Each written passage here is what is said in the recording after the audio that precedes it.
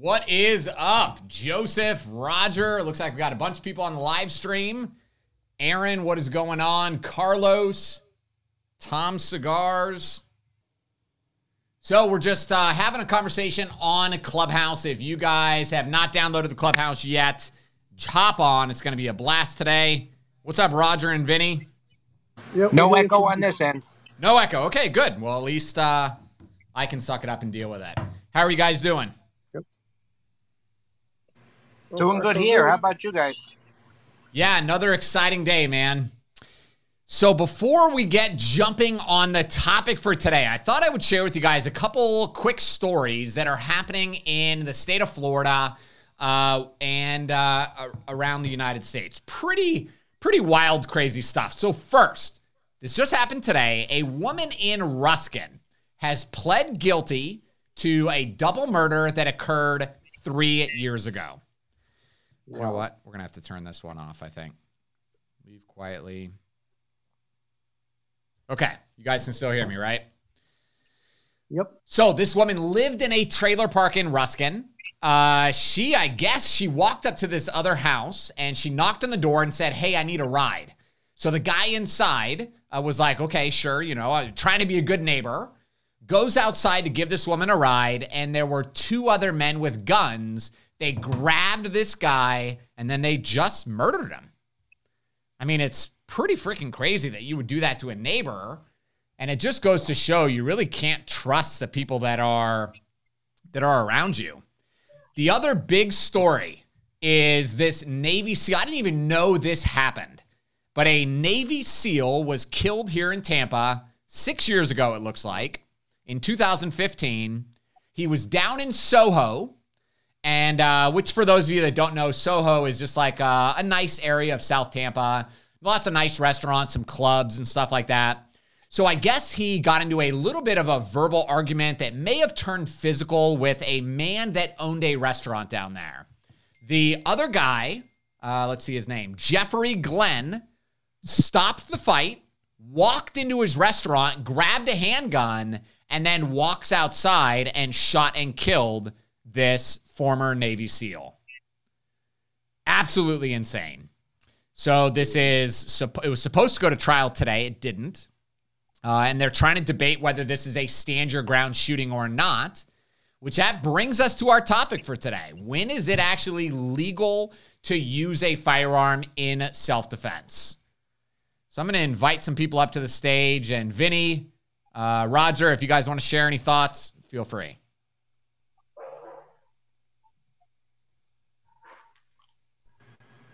I thought it was crazy, that video that you posted on Instagram with that guy in Manhattan with the hatchet shit.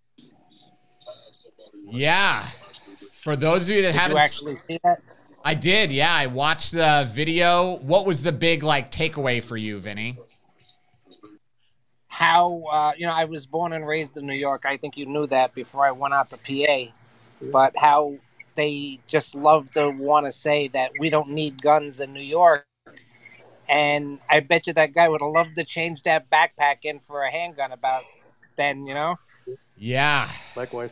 I grew up in Brooklyn, and I don't recall crime ever being that bad until de Blasio became mayor. I mean, that city has gone to hell, and it's not coming back. Yeah, you don't think it'll ever come back? Now, when did it start going to hell is my question, and why do you think it won't come back? I think the city started declining under Bloomberg. Prior to him, we had Giuliani as mayor. He pretty much kept crime in check. He gave the police powers that they needed to enforce the law. Yeah. He wasn't worried about being politically correct in terms of the stop and frisk. And they got a lot of illegal weapons and criminals off the street when they were patrolling through neighborhoods looking for shady characters. But then the liberals started complaining, they're targeting specific races and ethnicities. But if statistically you look at who's committing the crime, it happens to be those people that are getting arrested. But, the liberals don't want to hear that because the truth offends them. Yeah, we're going to stay away from the politics stuff, and we're going to stay away from attacking liberals on here because I have a lot of liberals that take my class, right? So we don't want to attack that. I understand what you're saying, but just please keep that in mind. No problem.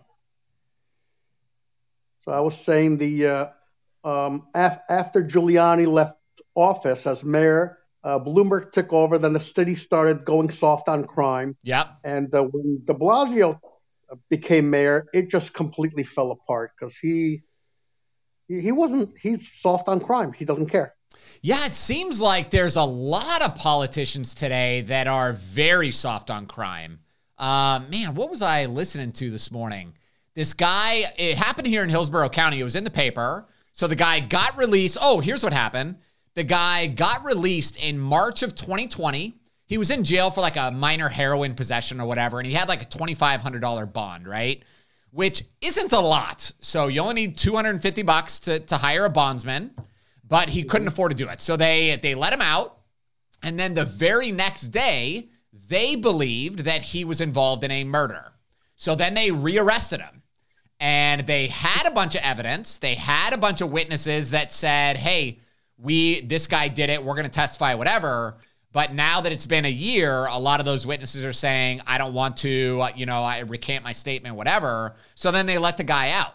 And in the paper, there was just a lot of people saying, this is what's wrong. So the guy's been in jail for a year because he couldn't afford his bond on a murder charge, right?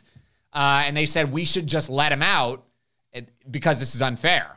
What do you guys think about that? Should we have cashless bond, or should people be held accountable for the things that they've done? Definitely held accountable. Well, also, hey guys, sorry about that. Go ahead. Yeah, I'm driving home. Sorry.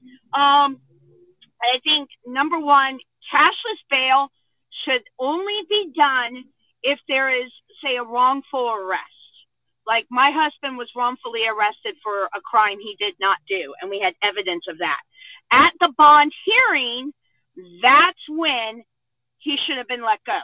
But instead, they held him on bond to get money in for the courts, and we ended up losing out. It was like the surety bond, so we were out $400 just to get him out, only for the state attorneys to come back and say, oh, you know what, you were right, and they would not reimburse us the money that we were out.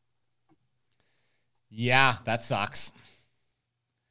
That stuff happens, though. When we were trying to get Tiffany to immigrate into the United States, they lost her check, the check that we paid $1,200 for all of her paperwork. They lost it, and then they said it was a money order, and then they said, you gotta resend it because we don't have it. And I'm like, how many other people do you guys do this to? Right? It's pretty shady. Okay, sorry to everybody on YouTube. I guess I totally dropped you guys, so I greatly apologize. So the topic of today is, when is it legal to use a gun in self-defense? So everybody that's up here on the stage, share with me your opinions. Let's start with Michelle, since you were just talking. When is it legal? Like, what's that line in the sand for you, Michelle, of when you're going to use a firearm in a self-defense situation? When basically I trust my gut. So Okay. when my gut is saying something's not right, or I feel like I am in danger to the point where my adrenaline is rushing, my heart is pounding, that's when I'm going to pull. And I've already had one situation where it was quarter to 8 in the morning. I was at the grocery store, a Walmart grocery store, and Yep. I had an unsavory character in a black hoodie come up from behind me while I was putting groceries in my car, and he got within arm's reach of me, and I felt this strange feeling that, like, okay, your life is, something's wrong here. And as soon as I turned around, I had my shirt up and had my hand on my gun, and he saw the gun and he took off running. Really? Okay. So what? Yeah, What? and that was months ago. Okay. Oh, so that's recent though. So that's pretty interesting. Yeah, So- about 6 months ago. Okay. So tell me exactly what made you feel like I have to put my hand on my gun in this situation. Like, what was that red flag that the guy was demonstrating? One, the shadiness of his appearance, the fact that he was, for no reason, in an, unpopulated parking lot, all of a sudden directly behind me. Okay. Within arm's reach of me. Okay. There was for that. Especially in the day of COVID, everybody's supposed to be 6 feet apart. That's what gave it to me. Okay. Is that enough though? Is that enough that somebody's that close to you to put your hand on a gun or pull out a gun? Well, when my heart was racing and stuff, and when I spoke to the manager and Pinellas Park PD, the PD officer even stated that it was a good thing I had done that because there were vagrants and whatnot around there that were attacking people. Okay. So I got a kind of a kudos from Pinellas Park PD. Okay. On that one. So, but he said, trust your gut. If you're do not feel safe, there's nothing to prevent you from actually, trying to protect yourself, especially being a woman alone in a parking lot that early in the morning. Yeah. So when I hear people say things like trust your gut, when we talk about the gut, right? Like those are our instincts. Your instincts and your intuition, rather, is not something that you're born with. It is a learned behavior that is sculpted and created over a period of time. So I think somebody that has studied Florida concealed carry law pretty extensively knows exactly the things that have to happen before you're allowed to use a firearm in self-defense and has trained and played the what would I do if game a lot. I think that kind of person can trust their gut because they've developed those skills necessary to trust that intuition. Does this make sense so far? But we have a lot of people come into our class that say things like in fact, this guy just the other day, I asked him why he wanted to carry a gun. He had a really thick, gold chain on. And he said, I wear a lot of nice jewelry, Ryan. And if somebody comes up and tries to take this jewelry from me, I need to be able to defend the jewelry. So his intuition tells him that he's allowed to use a firearm to defend personal property. Now, if you're educated on Florida concealed carry law, you would know that we're not allowed to use a gun to defend personal property unless it's in the commission of a forcible felony. So that guy's intuition would be wrong. And here's the other thing. I said, so if I came up to you, sir, let's pretend that I have a knife. I come up to you and I say, give me the effing necklace. I said, what would you do? And he said, now again, I've got a knife, right? So he would have a right to shoot me. He said, I would give you the necklace. And I said, okay. So now I take the necklace, I turn around to leave, and he goes, then I would shoot you. Okay, but you're going to go to prison, right? So his intuition is telling him that all that stuff is correct, but in reality, in my opinion, I think you would go to jail for that. What would you guys say about that? Oh, definitely. Absolutely. He would go to jail for that. Yeah, because now he's the aggressor. He's no longer defending himself. He is now, as we say, shooting somebody in the back that's fleeing. Sure. Regardless of the fact that a robbery was just committed. Yeah, it's kind of the Michael Dreyka scenario all over again. Yep. Yeah, how so, Michelle? What is the what do you think about the Michael Dreyka shooting and how it applies to using a firearm in self-defense? Well, with Michael Dreyka, number one, he kind of initiated the whole thing. Okay. With the girlfriend. That's the way I see it. So he was more or less kind of the aggressor in the situation. Instead of saying, okay, you know what? I already told her she can't park in a parking lot or handicap parking space, and just go about his business, go into the store and inform the owner of the store and let him take care of it since it's his property. He decided to stay around and argue with her. That's when Marquise came out. Yes. Did Marquise shove him? Yes. It was an aggressive shove. Yes. Was Michael Dreyka injured in that shove? No. Was Michael Dreyka, after he shoved him, going to continue to attack him? No, he wasn't. As soon as he shoved him, he started backing up. That's when Michael Dreyka pulled the gun. Yeah. And I think Dreyka was injured. So, I mean, anybody falling on their back like that and hitting your elbow, you're going to be injured. But you're not injured enough to kill somebody over it, right? Right. It wasn't a life-threatening injury is what it was. Correct. It wasn't something that oh my God, I'm gonna die because I hit my elbow. Right. It's a common sense thing. And, I have read through the laws. Thank you to your book, by the way. And, my husband has made these scenarios saying, oh, I can do that. No, honey, you cannot do that. You cannot pull your gun. You jumping out of the car, you can't even do that because then you're the aggressor. Yeah. You have to remain your model citizen until the time comes when your life you feel like you're being threatened or the other person is going to commit a felony under Florida law. Dan, how are you, buddy? Hey, how's it going? I don't know if you can hear me or not. I can hear you, man. So what do you think about this topic today? Yeah, you have to know exactly that. I mean, it is your only choice. I mean, these are things that you have to think about over and over when you're not in danger. So hopefully you can make the right decision in those couple of seconds that you have. I mean, in my opinion, it's got to be your only choice. Yeah, and just think back to this Navy SEAL that got killed 6 years ago here in Tampa. It's a common thing. You get into a verbal argument with somebody. Maybe that's not common, but, you get into an argument. Maybe a push happens. Maybe one of you hits the other person, and then one person leaves. We have to know in our minds that not everybody is stable, and they're just gonna, take the loss and then just walk away. Back in the day, people would get their ass kicked, and then they would leave, and it would be over. But that guy was embarrassed that he got his ass kicked. I mean, you're fighting a Navy SEAL. You're probably not going to win. He got his ass kicked. He's embarrassed, goes into his restaurant, grabs a gun, and then decides to shoot this Navy SEAL. We have to know, put yourself in the mind of that Navy SEAL, right? You just got in this incident. You don't know what that person's going to do next. We need to get the hell out of the area. We need to get out because it's not worth dying over. Very true.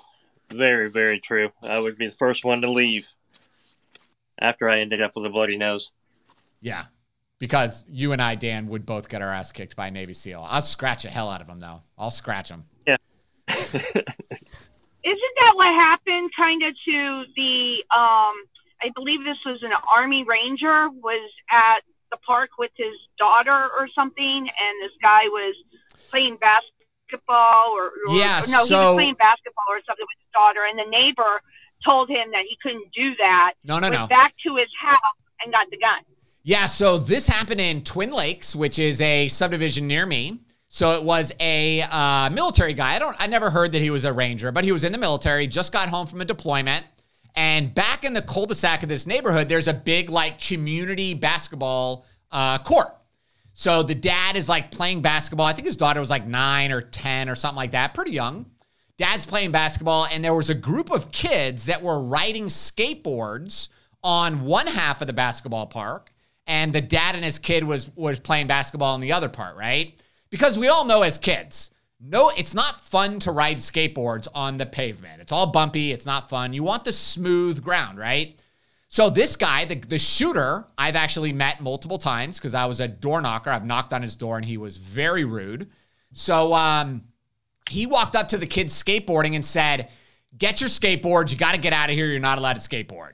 So the military guy said, "Hey, bro, just relax. They're just having fun. They're not messing with me. Just let them have fun."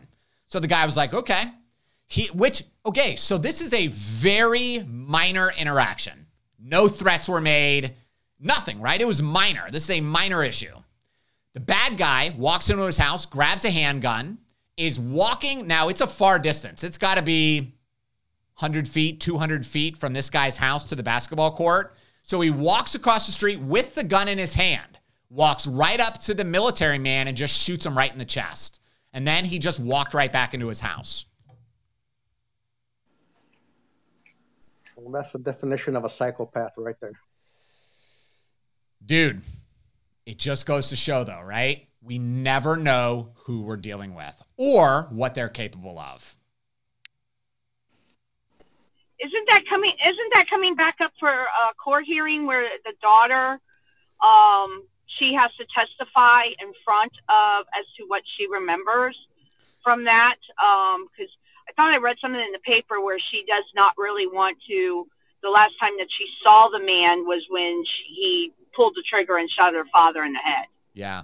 I don't know. I don't know, but that would make sense.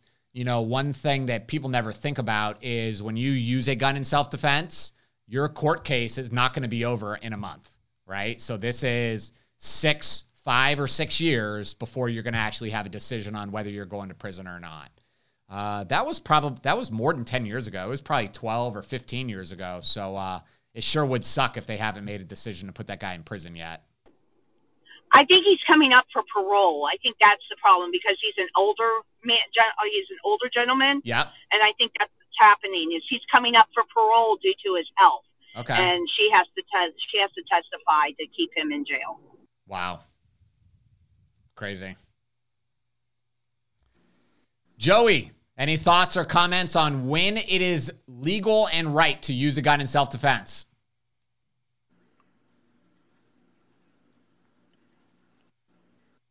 Joey, going once.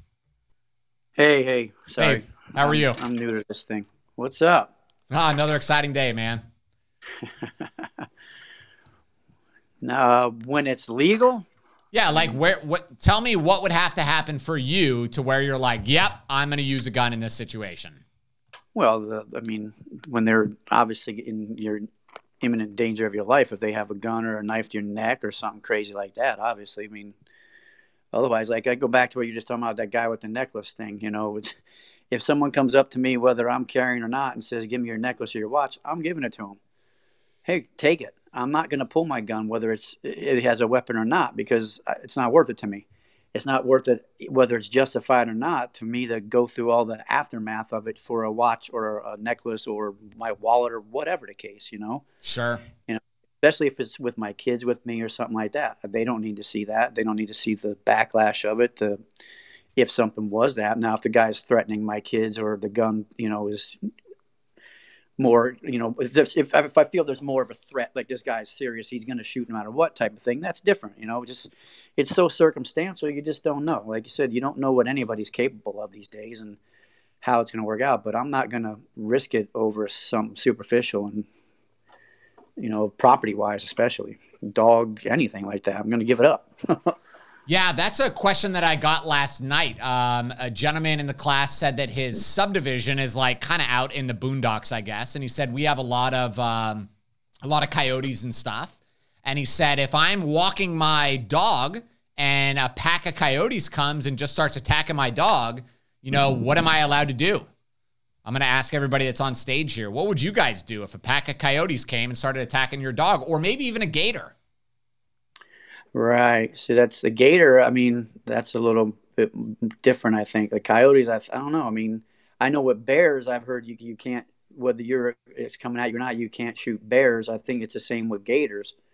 But with a pack of coyotes, I'd imagine that could be a threat to your life too. Maybe you can unload on them, but I don't know. I personally would give up my life for my dog. I'm sorry. It's just the way I am. I would put myself between me and my dog.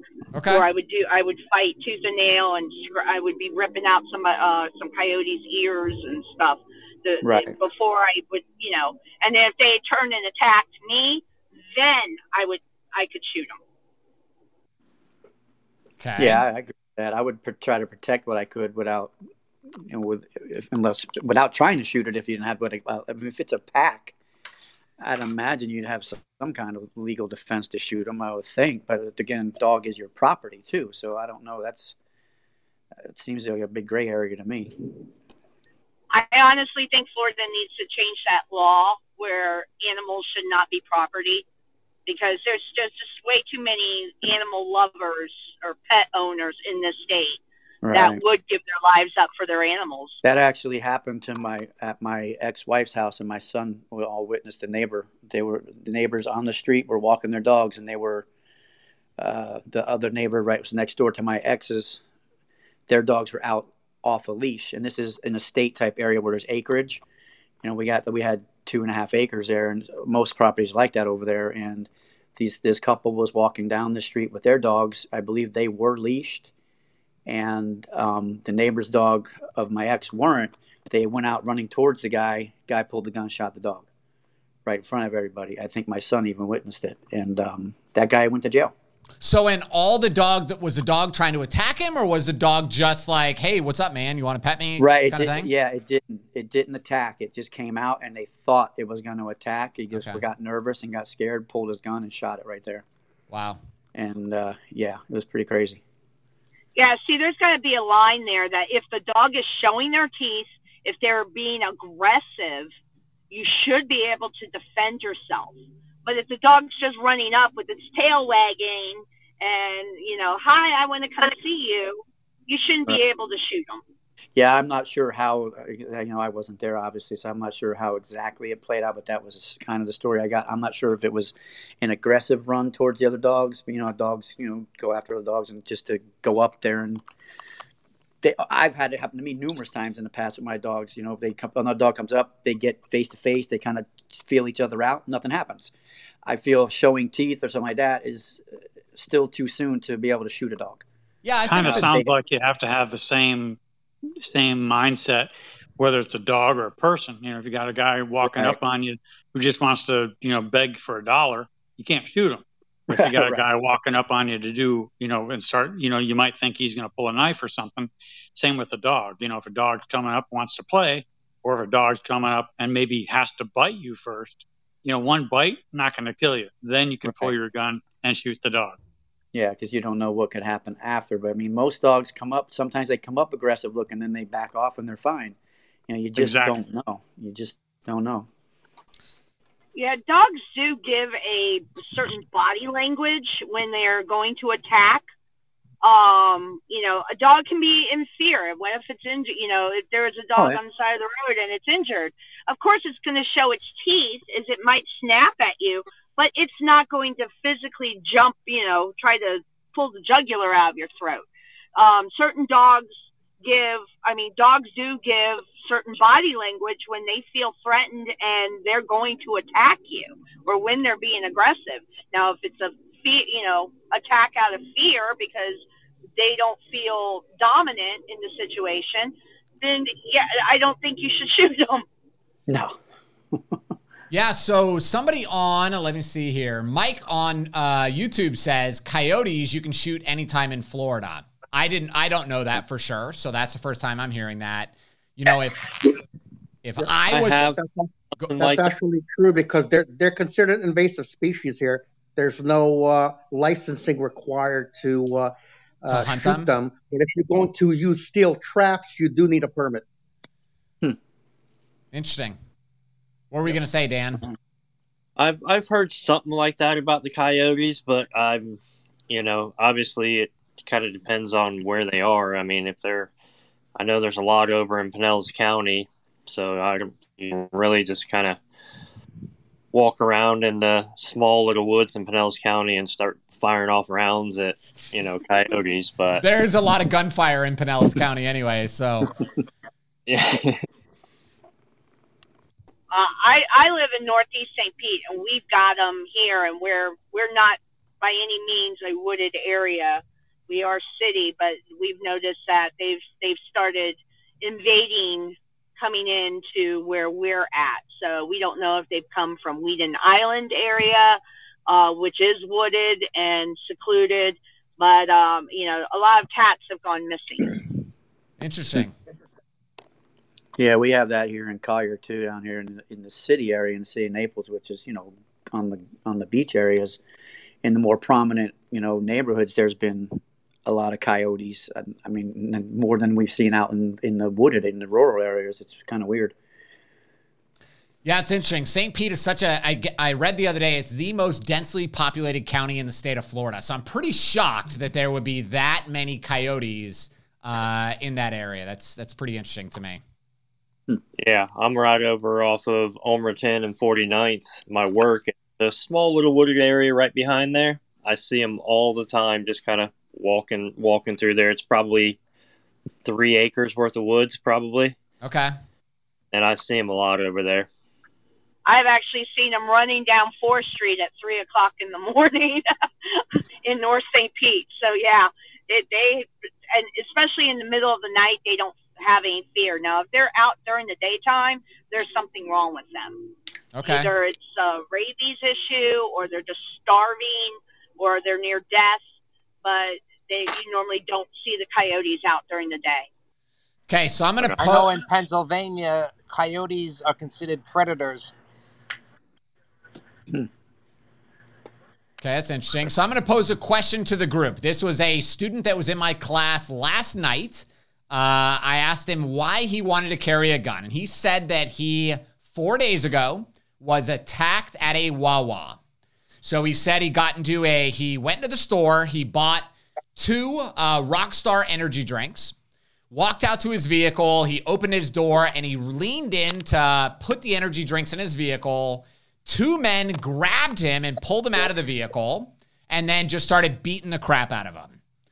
And he claimed that they curb stomped him and knocked his teeth out. What would you guys think? Is a firearm legal or justified to use in a situation like that?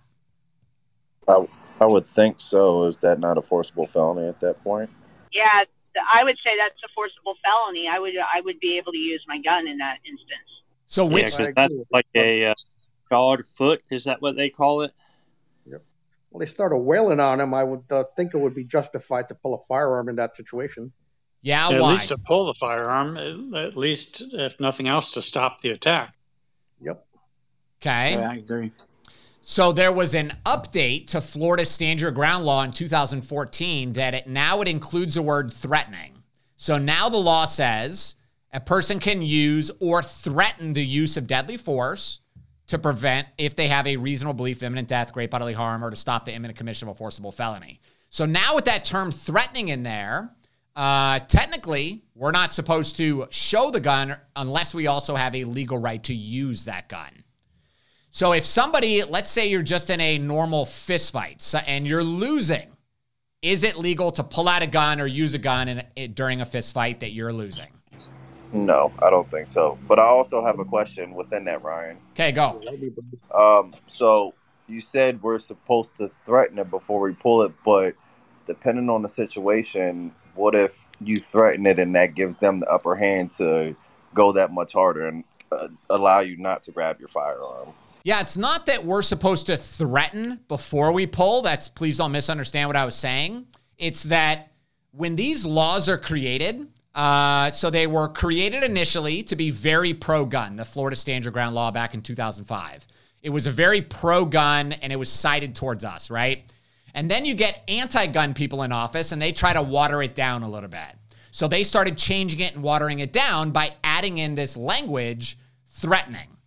So we do not have a right to threaten somebody with a gun, to point a gun at them, unless we also have a legal right to flat out kill that person. Does it? That makes sense. Yeah, I think getting beat up is one thing. I think once the stomping of the foot comes in, I think that's kind of where everything turns to where it could be deadly. Yeah, the incident at Wawa, I would think would give you right to shoot, but first I would probably pull my gun and threaten to shoot in order to stop a potentially deadly beating. Okay. What else? Bill, we haven't heard from you yet today, man. What about that guy in California who got beat after he went down? The guy started kicking him in his face. Was that the video that I posted of the protest? And I think that guy died. They kicked him in the head a couple times, and then he just died right at the scene. I heard he's still alive, but he's in intensive care. It was California, I believe. Okay. Ryan, He what's took up? a beating and a half, that guy. He took a beating. Yeah, if we're talking about the same video, it was really bad. Like I felt it's one of those videos you watch that like I feel gross watching it because it was so violent. Yeah, you cringe when you're watching it. Yeah, it was bad. So in a situation like that, what would be the legal standard on like a vigilante pulling a firearm, trying to stop that from happening? Yeah, it's not a vigilante, right? It's just a good person. So, you know, if my wife Tiffany is at a grocery store and a bad guy tries to rob her in the parking lot, bank, you see it, right? You have just as much legal right to protect my family as I do. And I think, frankly, that is super badass in Florida. You don't need to know my wife. You don't need to know anything, but you have a legal right to defend her. I'm sure you guys remember this. I've done videos and it's in my book, but my student that was stabbed multiple times at the Publix here in Tampa. So she was getting stabbed. A Good Samaritan showed up, grabbed the attacker and pulled the attacker off of this woman. And then the attacker started stabbing the Good Samaritan. So now my student is bleeding in the car. The Good Samaritan is on the ground bleeding. And a concealed carry permit holder who's leaving the Publix walks up, sees what's happening, but guess what he didn't have? He didn't have his gun on him that day because he didn't need it. He was only going to Publix. So he had to run back to his truck, grab his gun, and by the time he got back, the bad guy had already taken off running. If he would have had his gun, if that would have been me, I would have just smoked that guy right in the parking lot. I would, of course, scream America, pull out my gun, and then shoot him. Didn't he chase him into Applebee's or something? Yeah, you read that in my book. Yeah, so the bad guy didn't chase a bad guy. The bad guy ran to an Applebee's. I don't know where he was in the Applebee's, but I guess he thought, get off the street. They're looking for me, and he'll just hide out there for a while. He was trying to get 2 for $20 as his last meal. Yeah, he knew he's going to be eating bologna sandwiches for a while. Bill, how are you, buddy? Let's see. I'm doing pretty good, Ryan. How are you doing? I'm doing good, man. Any thoughts? I went to chemo today, so I'm pretty much worn out, brother. I'm just hearing y'all's comments. Okay. How's your wife doing?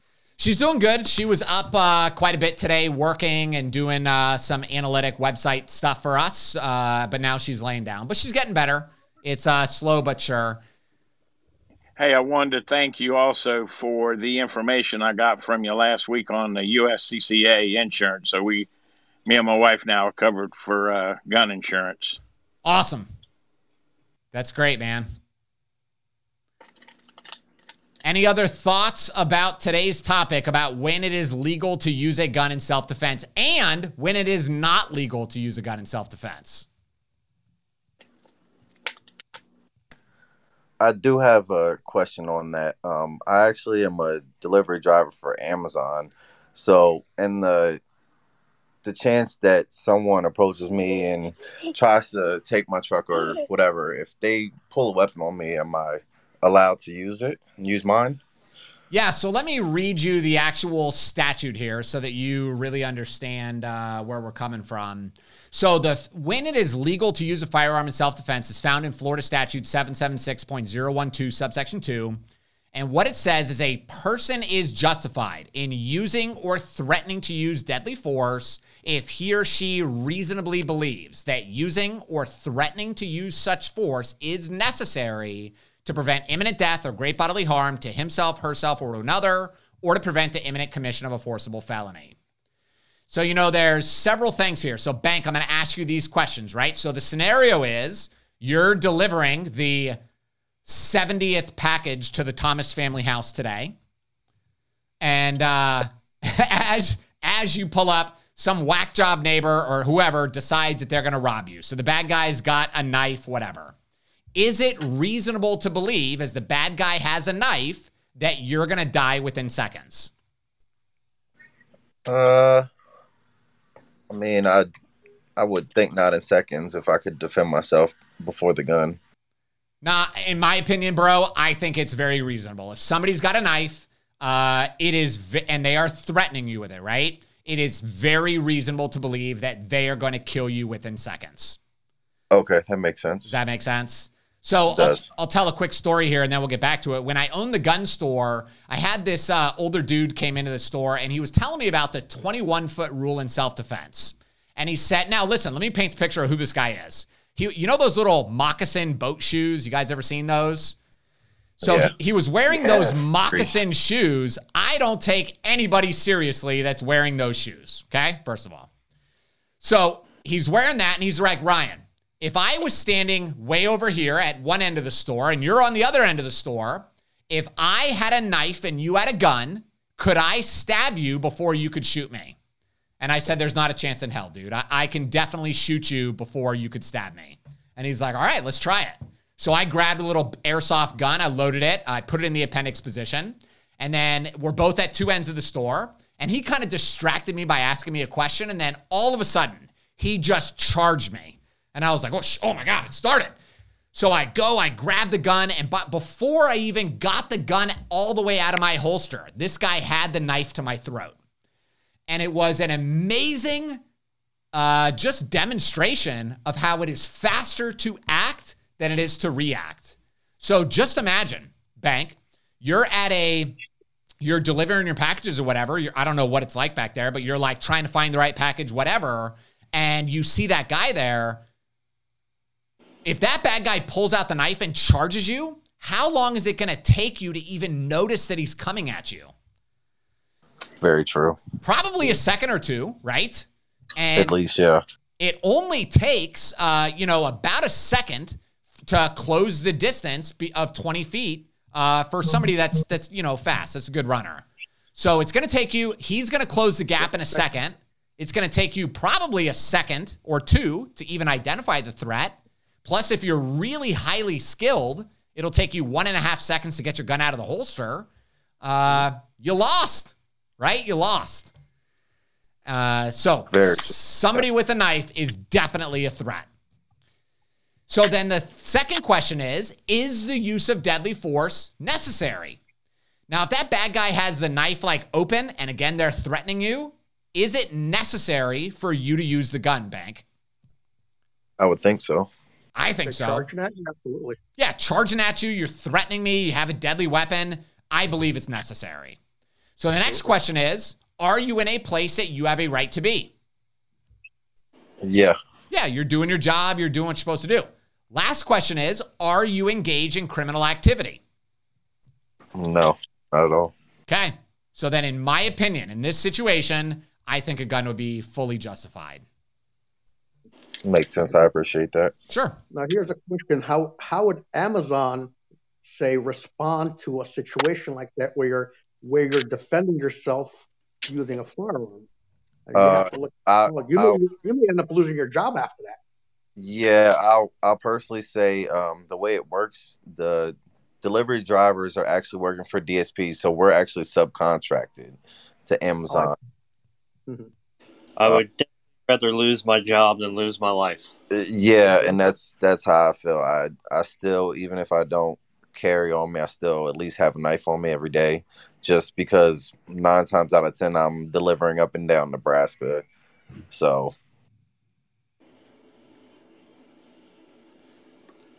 yeah, dude, if you're doing anything on Nebraska, you need a gun.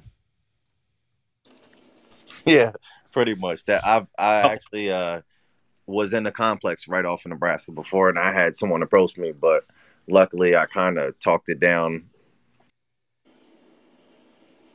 Yeah, good. Jason, how are you?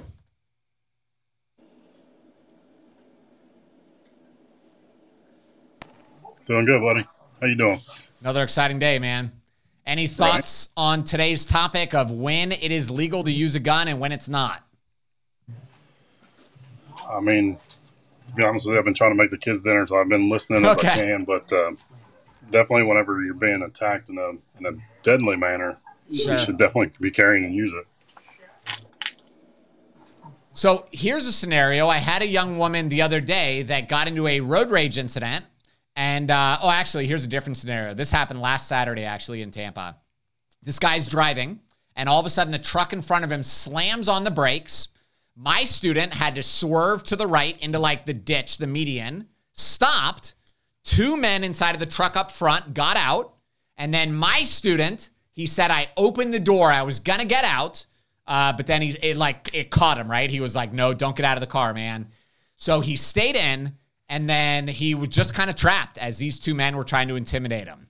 Is that a situation to pull out a gun or to use a gun?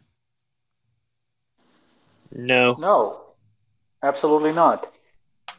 Yeah, definitely. You got the opportunity. Not unless they're trying to intimidate him with a deadly weapon, or trying to enter his vehicle or pull him out of the vehicle. Okay. But if they're just intimidating him, but they are staying on the other side of the glass, yelling, screaming, hitting his car, that's not imminent death. That's not the threat of being kidnapped. That's not the threat of being carjacked. That's intimidation. Okay. So he can either drive away if he can, just leave, or stay in your car and know what your line in the sand is, which would mean they try to enter the car, they're trying to pull you out. You are in an occupied vehicle at that point, but they haven't entered the vehicle, if that is the case. So there's very little information you're giving, but on the surface, I would say no. Okay. And go ahead, Dan. Or Bank, whoever. Yeah, I agree, Joseph, but also that line of sand can be pushed a little bit either way, depending on those actions, because in that moment that they might just be yelling and screaming, they might start grabbing doors, and that general yelling and screaming might turn into active threats. So that's the hard part, and that's the thing, I guess, that sucks about the law, drawing that line. But hey, Ryan, let me ask you in that scenario, if you say they're coming up to your car and they're beating on the car, if they have a gun in their hand, does that change the situation? Shoot everyone. Whether they're coming through your windows or not. If there's a gun in their hand, they can shoot right through the window. So where does that change? Yeah, bro, if you approach if we're in a road rage situation, you get out of your car with a gun in your hand, I am going to kill you. Exactly. I am going to pull my gun and I am going to crank rounds through my windshield, and you are going to die. It's flat out. Right, because they take 1 second, split second to blow that window right open with the bullet, and then that's that. Yeah. They don't have to. Now, if they're coming up bare hand and they're beating on your car with a tire iron or something like that, that's a little different. But if they're coming up with a gun, that changes the whole scenario. Okay, so Joey, let me modify this scenario here a little bit. And what if the bad guys get out of their vehicle? You mentioned a tire iron. They come up with the tire iron, and now they're smashing the window and eventually break the window. Tire iron is still a deadly weapon. Right. Okay. I would say the same thing on that. I mean, especially if they broke the window. That's it. They broke the window. They're trying to enter an occupied vehicle, which is an extension of your home. Right. You have a right to shoot. That's the line in the sand. They are entering an occupied vehicle. Right. Once that window is broke, to me, that would be that's it. It's on. And by force. The key word, I think, is by force. Right. Yeah, this falls under the Castle Doctrine, so they would have to enter a occupied vehicle unlawfully and by force. So they don't have a legal right to be there, and they are doing something to enter, which it could be just opening a closed door that's unlocked. Could be smashing the window, something like that.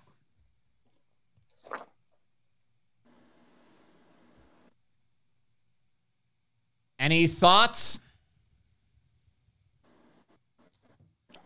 I'll speak for myself in terms of this whole discussion tonight. Okay. Prior to carrying, I wouldn't have thought, one, to really know the law, because I'm not carrying at that moment. That does not mean I shouldn't be aware of the situation. I wasn't carrying mace. I wasn't carrying a knife. I wasn't carrying anything. I've studied self-defense for a major part of my life, but that doesn't necessarily mean that I will be able to use it, or I will persevere. I'll give myself a shot. But then again, how many? What do they have? What are they coming at me with? So there's a lot of that I would agree with you. I would have to train my intuition to be able to know what my intuition needs to know in order to know when to use deadly force or not. Because prior to that, you know me to be a very calm person. So I would always look to de-escalate and walk away if I have to. The best fights are the ones you don't have to fight, especially when you're carrying a gun. Yeah. So I think that the statement you made in the beginning is that intuition has to be trained. Is when I started to carry and then taking classes with you and reading your book and taking this seriously like the rest of us on here are doing, I have to listen and read and learn and train and pick up anything I can every single day to improve those skills and to improve my intuition by, one, theoretically knowing the law, but theoretically knowing it and then trying to actually think through it or instinctively act on it under pressure and under duress. Yeah, two totally different things. Exactly. And I think that is probably one of the most valuable things that you brought up tonight is our intuition needs to continuously be trained. Because knowing the law and speaking about it and being all intellectual about it is not how it's going to turn out. Our intuition is going to be the first thing we're going to go for. And Michelle gave a perfect example of what her intuition was and how it saved her life. And Michelle, how long have you been carrying? I've actually been carrying since September when I got my CCW and took Ryan's class. And I think I took Ryan's class in August and got my CCW in September. I got a special thing because I am a victim of domestic violence. So they were able to rush mine through. Interesting. The state did that? Did you own a gun before? I'm sorry, what was that? Did you own a gun before? You got your permit? I owned a gun. I bought my first gun, believe it or not. Shot before, but I bought my first gun in June of 2020 when Rick Kreisman came out saying he was defunding our police department. So I bought my first gun. I started training with it, and then I got into Ryan's class in August and got my CCW in September. And so when that incident happened, and you said it's about 6 months ago, so it's really not that long that you had your permit, which just goes to show you never know. But at that moment, did you have the time to think about the statute and the exact conditions under which you can use or threaten to use deadly force? At that time, I had studied up on it, so I, was pretty confident I knew the law. And I had brought up about women, after it happened to me. It was in, I believe, early December of last year.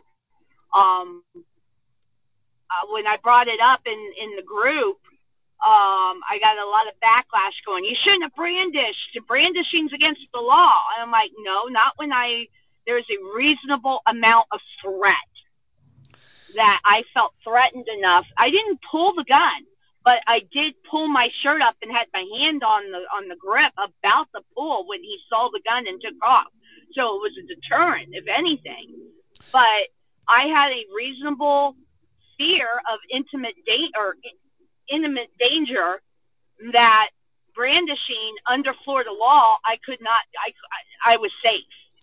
Yeah, I'm not encouraging anybody to ever do something illegal, right? That's not the goal. But if we go back to the Michael Draka incident, so Michael Draka got pushed onto the ground. He pulled out his gun. When Marquise saw the gun, Marquise started backing up. The moment it was over, Marquise knew, I'm not going to fight somebody that has a gun, right?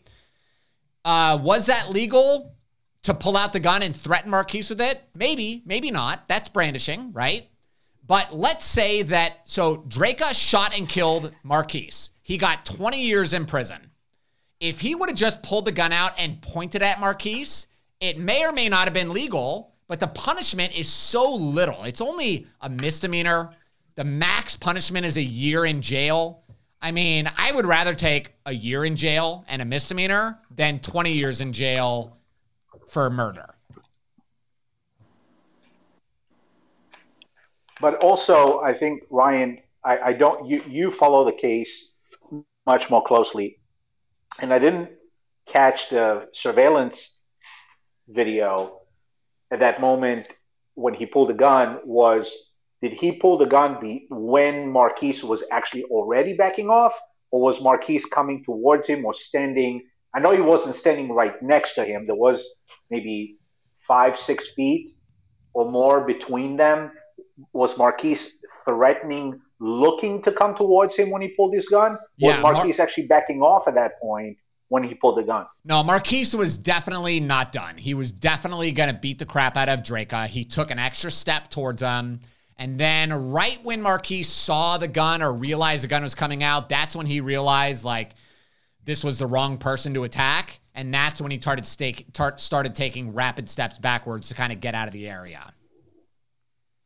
So pulling the gun for Draka was, in that instance, I'm not saying that the entire thing, because he did instigate it in a way, but he could pull the gun because he thought he was going to get his butt kicked, like he said to the police, that he thought Marquise was going to finish the job because it looked like he was coming towards him. But the moment he stepped back, that is when he put himself in that mess. Because now the guy's retreating and there was no need anymore. That it was over at that moment, which you mentioned before. Yeah, the whole thing should have ended right when Marquise started stepping back and it was over. Okay, so... But Sheriff Gutierrez, who saw the tape and everything, he was initially not going to press charges against Draka because he considered it a stand your ground. Up until the time the state attorney's office then reviewed the tape frame by frame and saw, yes, when he brandished his gun, he was well within the law as stand your ground. But the minute Marquise backed up and then Michael Draka shot, that's when it crossed that line. Yeah, I agree. And, it's just an important statistic for everybody to understand. But if you ever use a gun in self-defense, one of the false beliefs that most Florida concealed carry permit holders have is that if they are in fear for their life, they're allowed to shoot somebody. They believe that they're going to get in a shooting, they're going to go to the jail, they're going to fill out some paperwork, get a freaking gold medal, and then they're just going to walk home and that's going to be the end of it. I had a Florida State prosecutor in my class and I said, how many people would you say claim stand your ground that actually meet the requirements of stand your ground? And she said probably 5%. So 5% of people that use a gun in what they perceive as self-defense actually meet the requirements of a stand your ground shooting. So that means you have a 95% chance of going to a jury trial if you use a gun in self-defense in the state of Florida.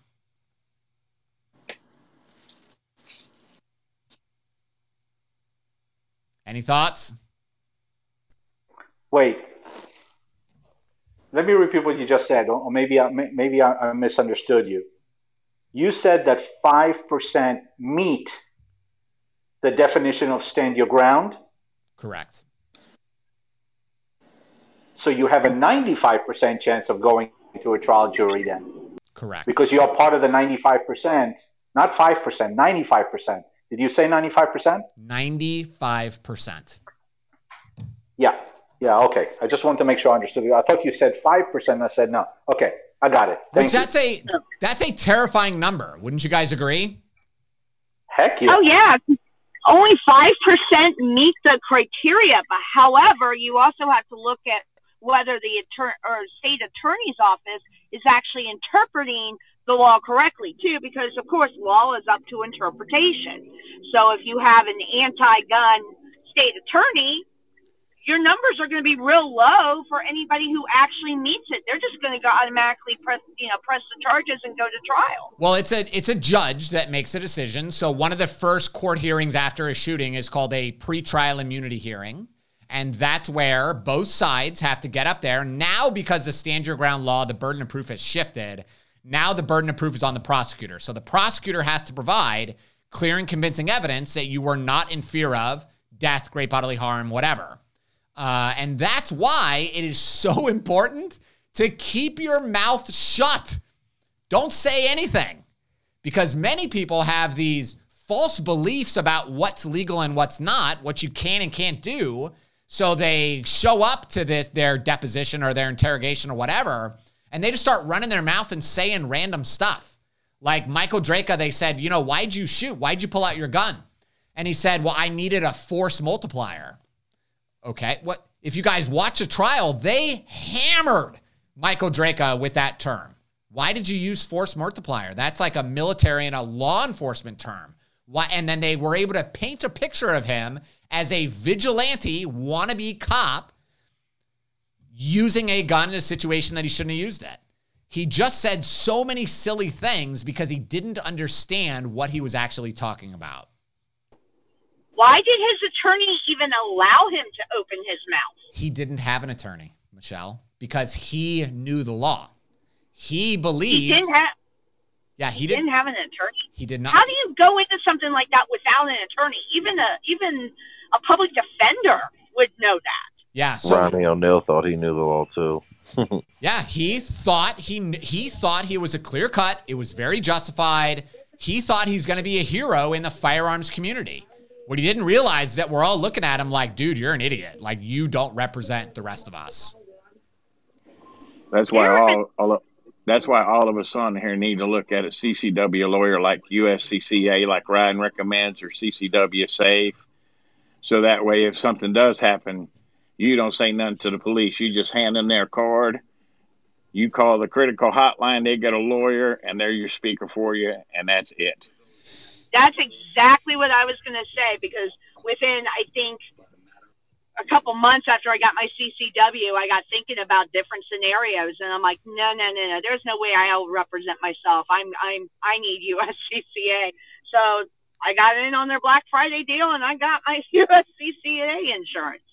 And so far, I got into a situation where a former employer actually violated Florida statute by asking me if they found out I was a CCW and asked me if my gun was in my car. And then they terminated me after I went whistleblower and told them they couldn't state that after I quoted the law and quoted the statute in writing. And first thing I did was contact USCCA to make sure I was well within my rights. And what did the USCCA... Now, you called USCCA, but they're not the lawyers. Did you actually speak to a lawyer, Michelle?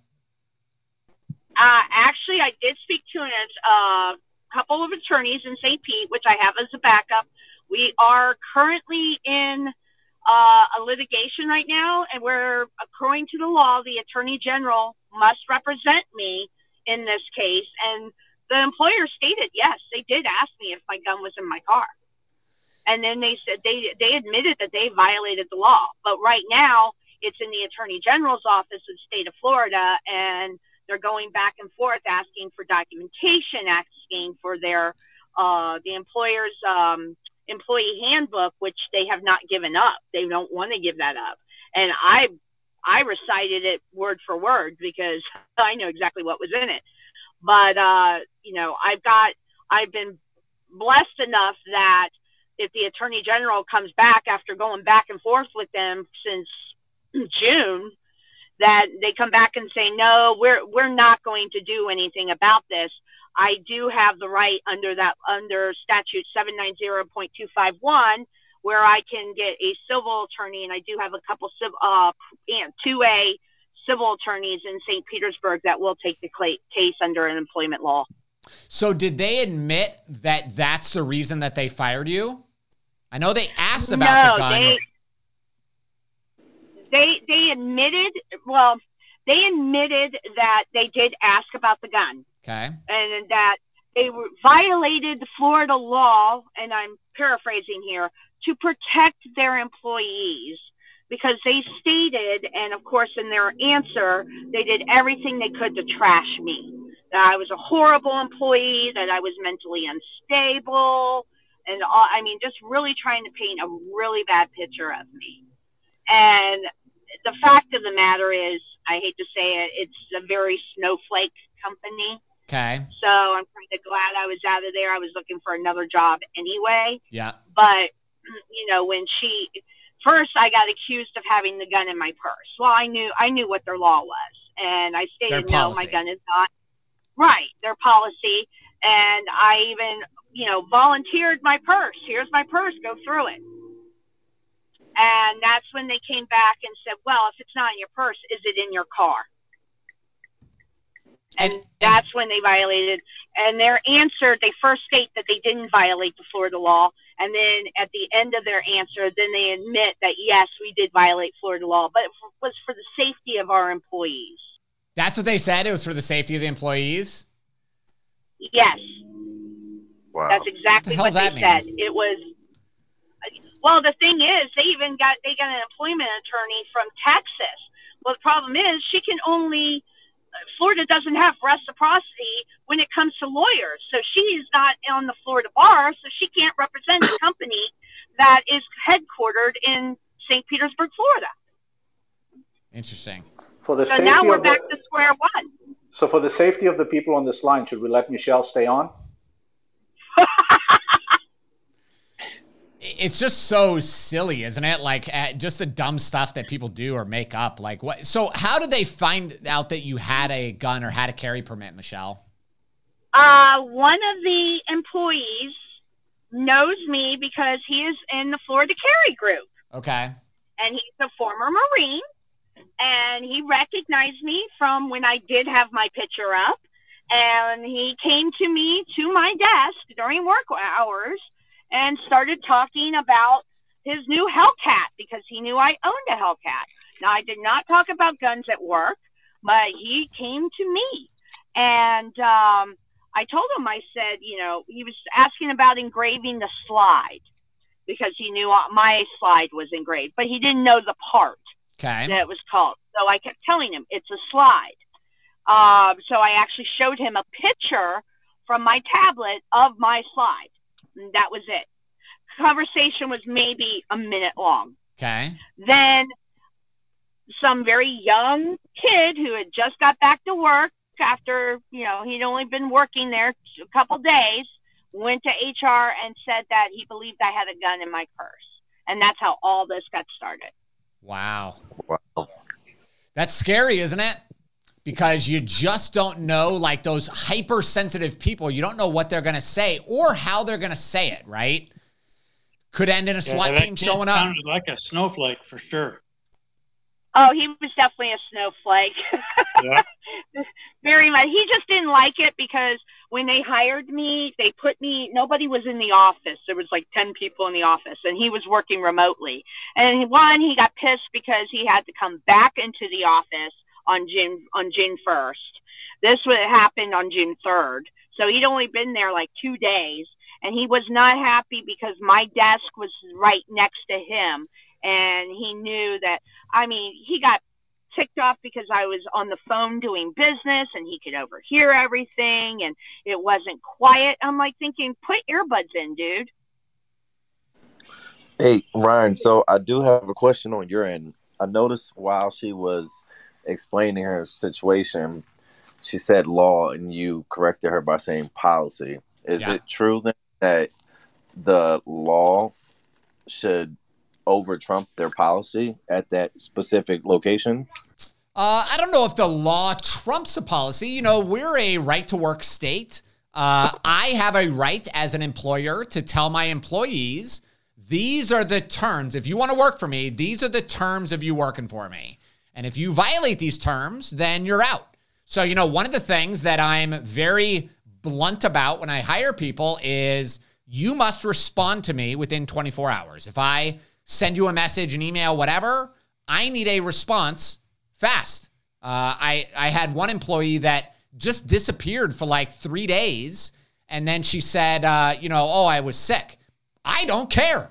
If you're sick, if you're that sick you can't work and you just disappear for 3 days, you need to get your husband, your kid, somebody to tell me because I think you just disappeared. So I think businesses have a right to tell employees, if you want to work for us, these are the rules. However, the law is the law. Michelle is legally allowed to have that gun inside of that parking lot of that employer. In my opinion, she's allowed to have that gun inside of the job. But they can always say that they don't want it. But it's not necessarily a violation of the law, in my opinion. No, they're not actually stated. They're trying to say it was their parking lot and their policy goes into the parking lot. Problem is, the parking lot is used by multiple other businesses, so therefore it's considered a public parking lot. There was no nuclear plant, no chemistry lab, no nothing on this in this area. So there was nothing that actually violated Florida statute from where I parked my vehicle in order to have the gun. And the gun was safely secured and, in my center console and the whole bit. So it's just a mess. And like I said, now they've gone to just trashing me as a person, which is ridiculous. Michelle, that almost sounds like they were looking for an excuse. Could be. That's exactly what it was. As a matter of fact, within 45 minutes after I sent the email to their HR director about how she violated Florida law, the Florida statute, and I state the Florida statute word for word, copy pasted it into my email.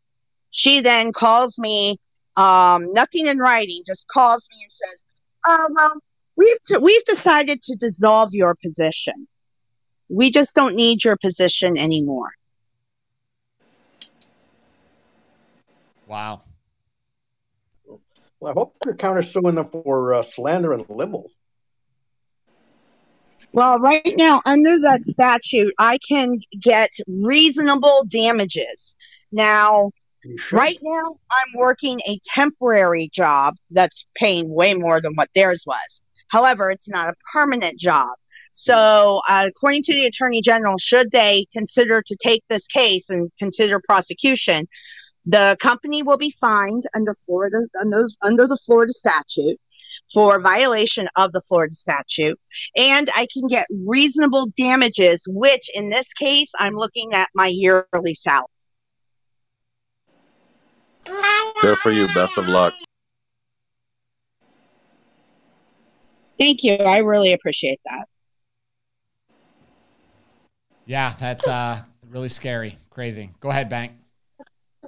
Ryan, I was just going to comment. You sound like the exact opposite as far as communication with my job, because they do not get back to us at all. So if you ever need a new employee, I'm here for you. Yeah, it really bothers me, dude. It really frustrates me. So like, we're trying to get stuff done, right? Like, I need you to do this quick, or you're just not a good fit for us. And yeah, I hired this one video editor, and like within the first 6 hours of him working for me, he got into a massive fight with my main video editor, who's worked with me for a long time, like 3 or 4 years. And my other video editor was like, Ryan, I don't know if we can do this, man. And I just said, we just got to let you go, bro. Like there's toxic people that no matter where they go, they're just toxic. Yeah, I know those types. Yeah. Okay. Any other thoughts, concerns about the topic today? Nelson, how are you, man? I'm good. I just got out of the job. Nothing. I caught a little bit of what's going on.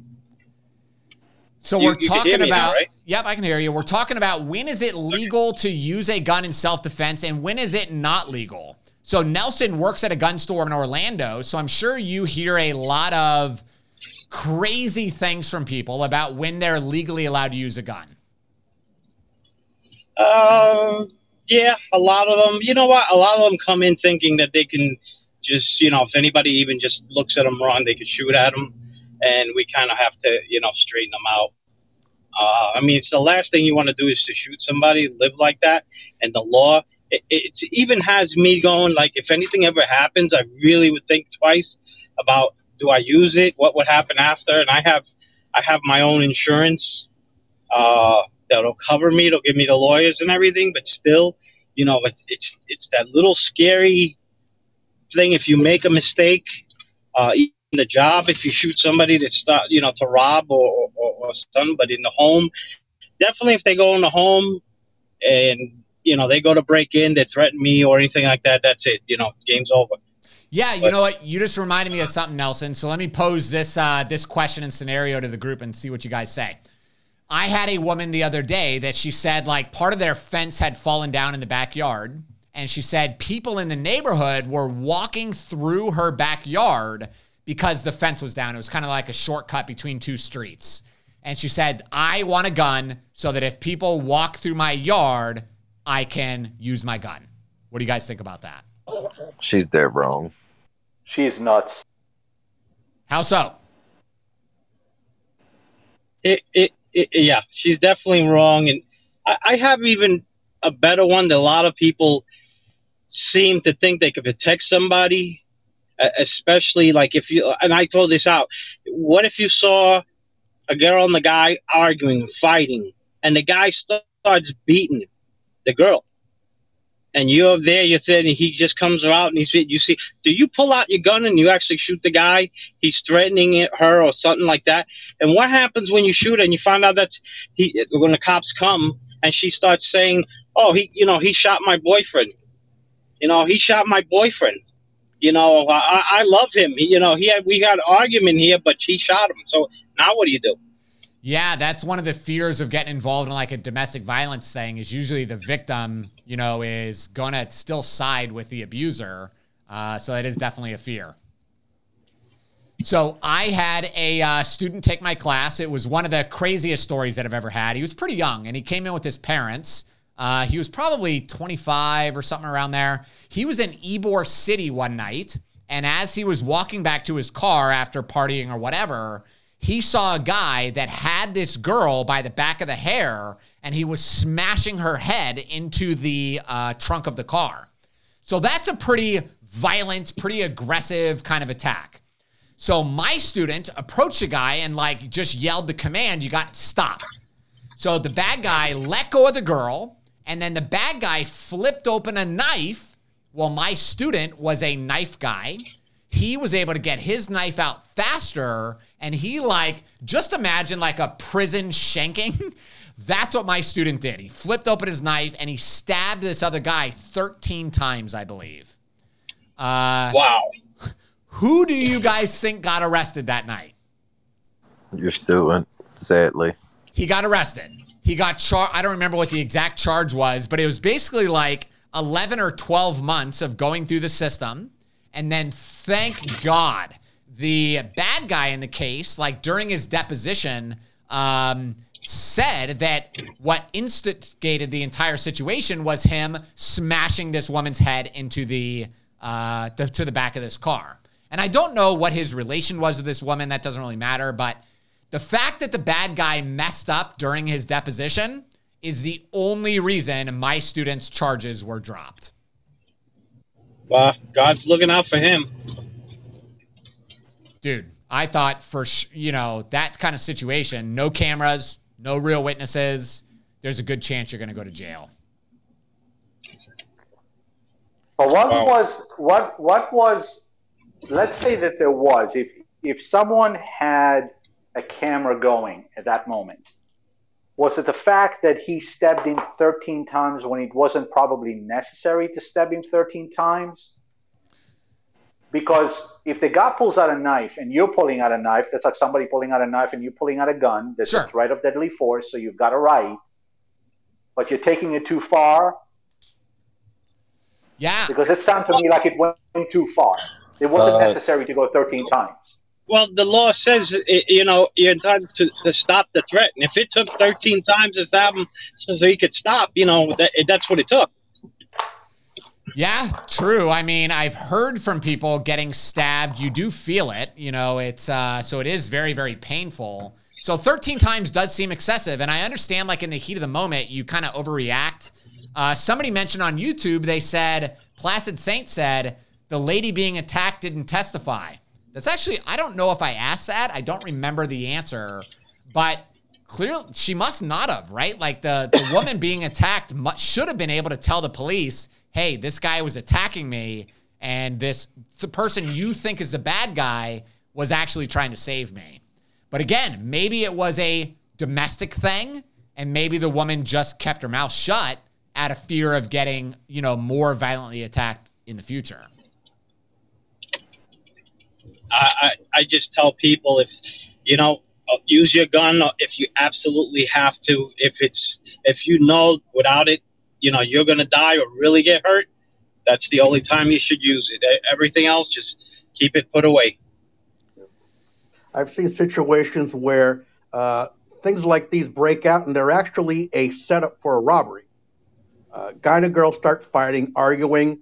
A potential Good Samaritan wants to walk up, intervene, break it up, and they both pounce on him. And I've heard of things like that happening. So sometimes, it's just better to mind your own business, even though it's not pleasant to see people fighting, getting physical. If it doesn't involve you or a family member or friend, just walk away. Yeah, the big strategy that I've seen lately is with home invasions. So these bad guys are really smart, right? So they have a young woman walk up to a door, bang on the door like she is in need of help, desperate need of help. Like, listen, I want to help you. If there's a young woman that's afraid or whatever, I want to help you.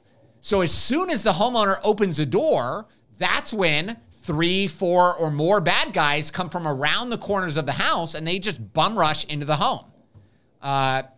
It's absolutely terrifying because it goes to show you cannot take a situation off of face value. You have to think, what's the angle here? Like, what else is happening before you do something as foolish as opening your front door and allowing these people in?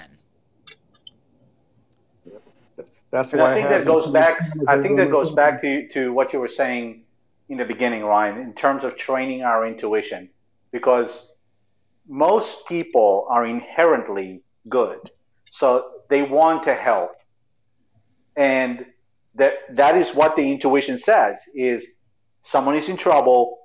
What can we do? But it takes coming into this community and taking the training and listening and watching all these different cases, these real life stories, and then having this kind of conversation in a room like this that gets you to realize this is not how the world works. You'd like it to work that way, and maybe in your immediate neighborhood, and you were talking about Twin Lakes. Twin Lakes is across the street from me from River Hills. So you were talking about that incident. It was across. It could very well happen across the street in my neighborhood. Yeah. The world doesn't work like that. We do have to realize that our intuition can get us into trouble.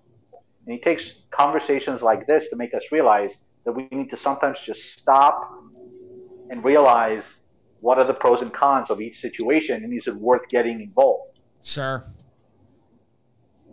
Which is so tough, right? Because if you guys remember, it's been 3 or 4 years. There was a girl that was broken down on the side of the road.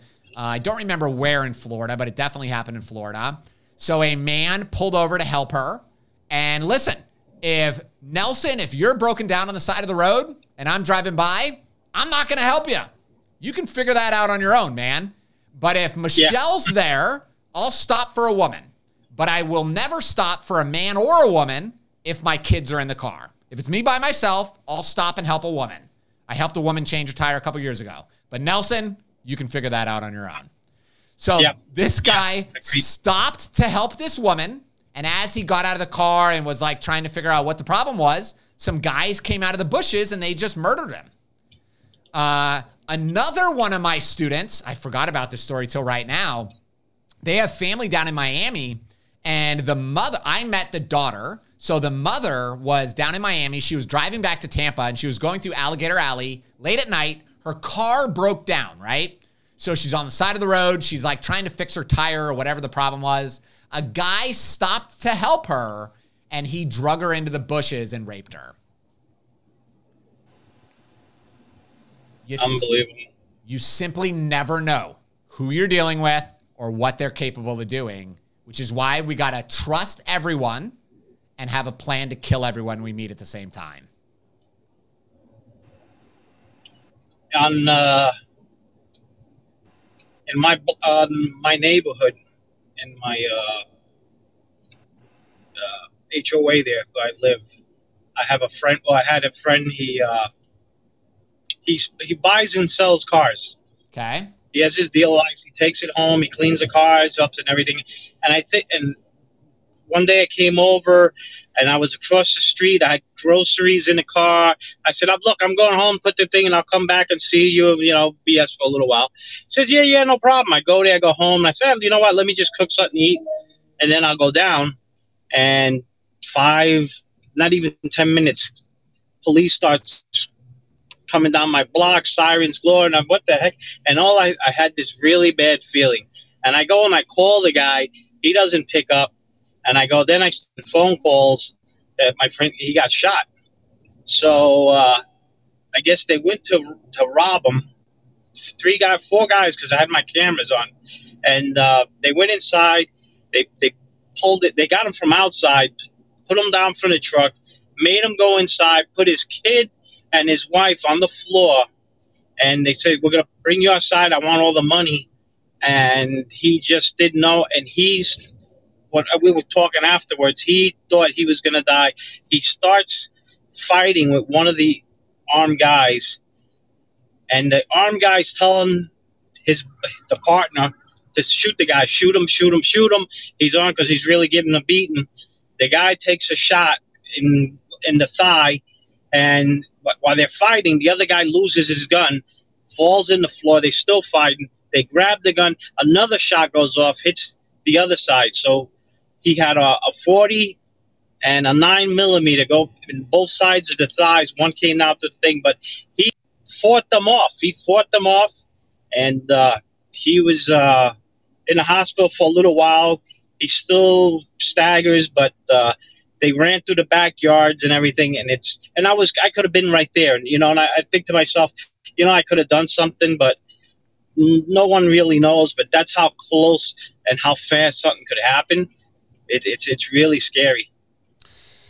Yeah, that's pretty wild. It does happen quick. Go ahead. Offhand, two things. Sure.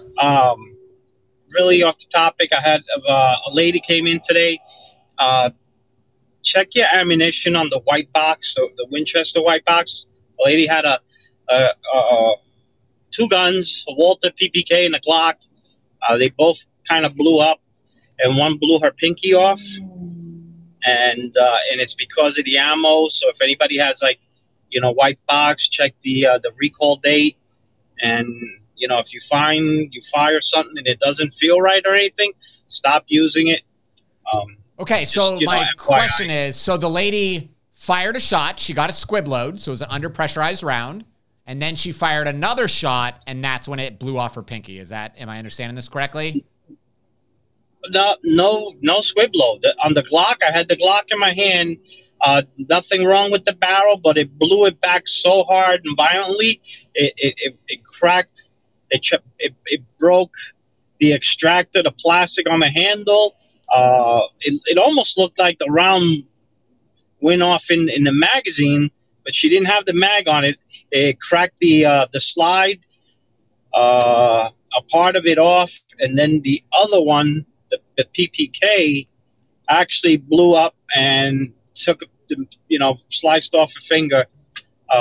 So she had to get operated, and that's damage. There's some lawyers involved. But she had two guns explode?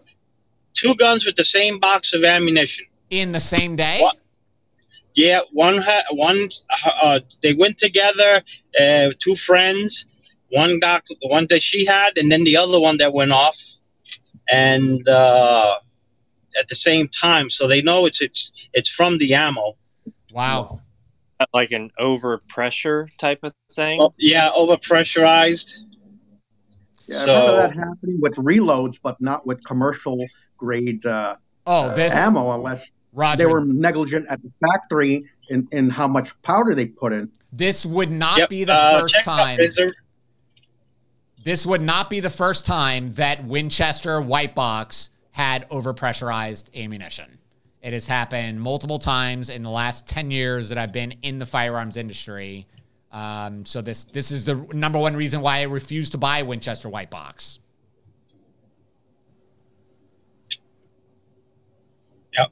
And let me see what else interesting that happened. I did have somebody. Hello? Yep, go ahead. Yeah, I did have somebody come in today and ask me funny questions about a gun that we sold in the shop to a guy who wanted to know if he came in alone or what. And basically, last week before, I think he just committed suicide with it, and he wanted to find out. I mean, it's the worst thing. So if you know family members or something that are not emotionally well, keep your guns away, put them away. But, Nelson, when we own the gun store, it's really sad. It probably happened to us 7 times where somebody came in. The guy was in the military, active duty Air Force. He came in and bought a gun on a Friday. He had a concealed carry. Oh, wait. I don't know if he had a permit, but he bought the gun. He picked up the gun on Friday.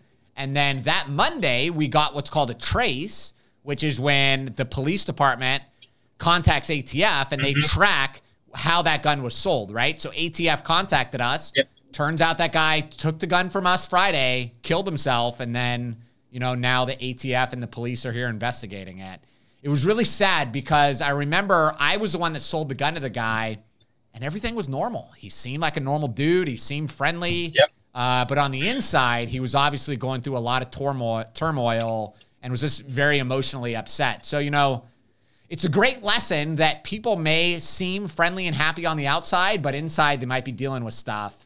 And this is my third on that, and it's rough, and you really think about it. You sold them something, but it's like everything else. They could have used anything else. Yeah. So, just a shame. Yep, it's scary, man. How's the missus? Tiff is doing okay. She's getting better. She's been working and stuff again, which is great because I was borderline leaving her if she didn't start working again soon. But you mean she's cooking for you? She did cook. She cooked me some chili today, which was great. I was getting very tired of eating these like Hungry Man dinners. It's like, what's happening here? But so anyway, she cooked. It was great. But she still gets sore very fast. So, but it's definitely getting a lot better very fast. So that's good. Good.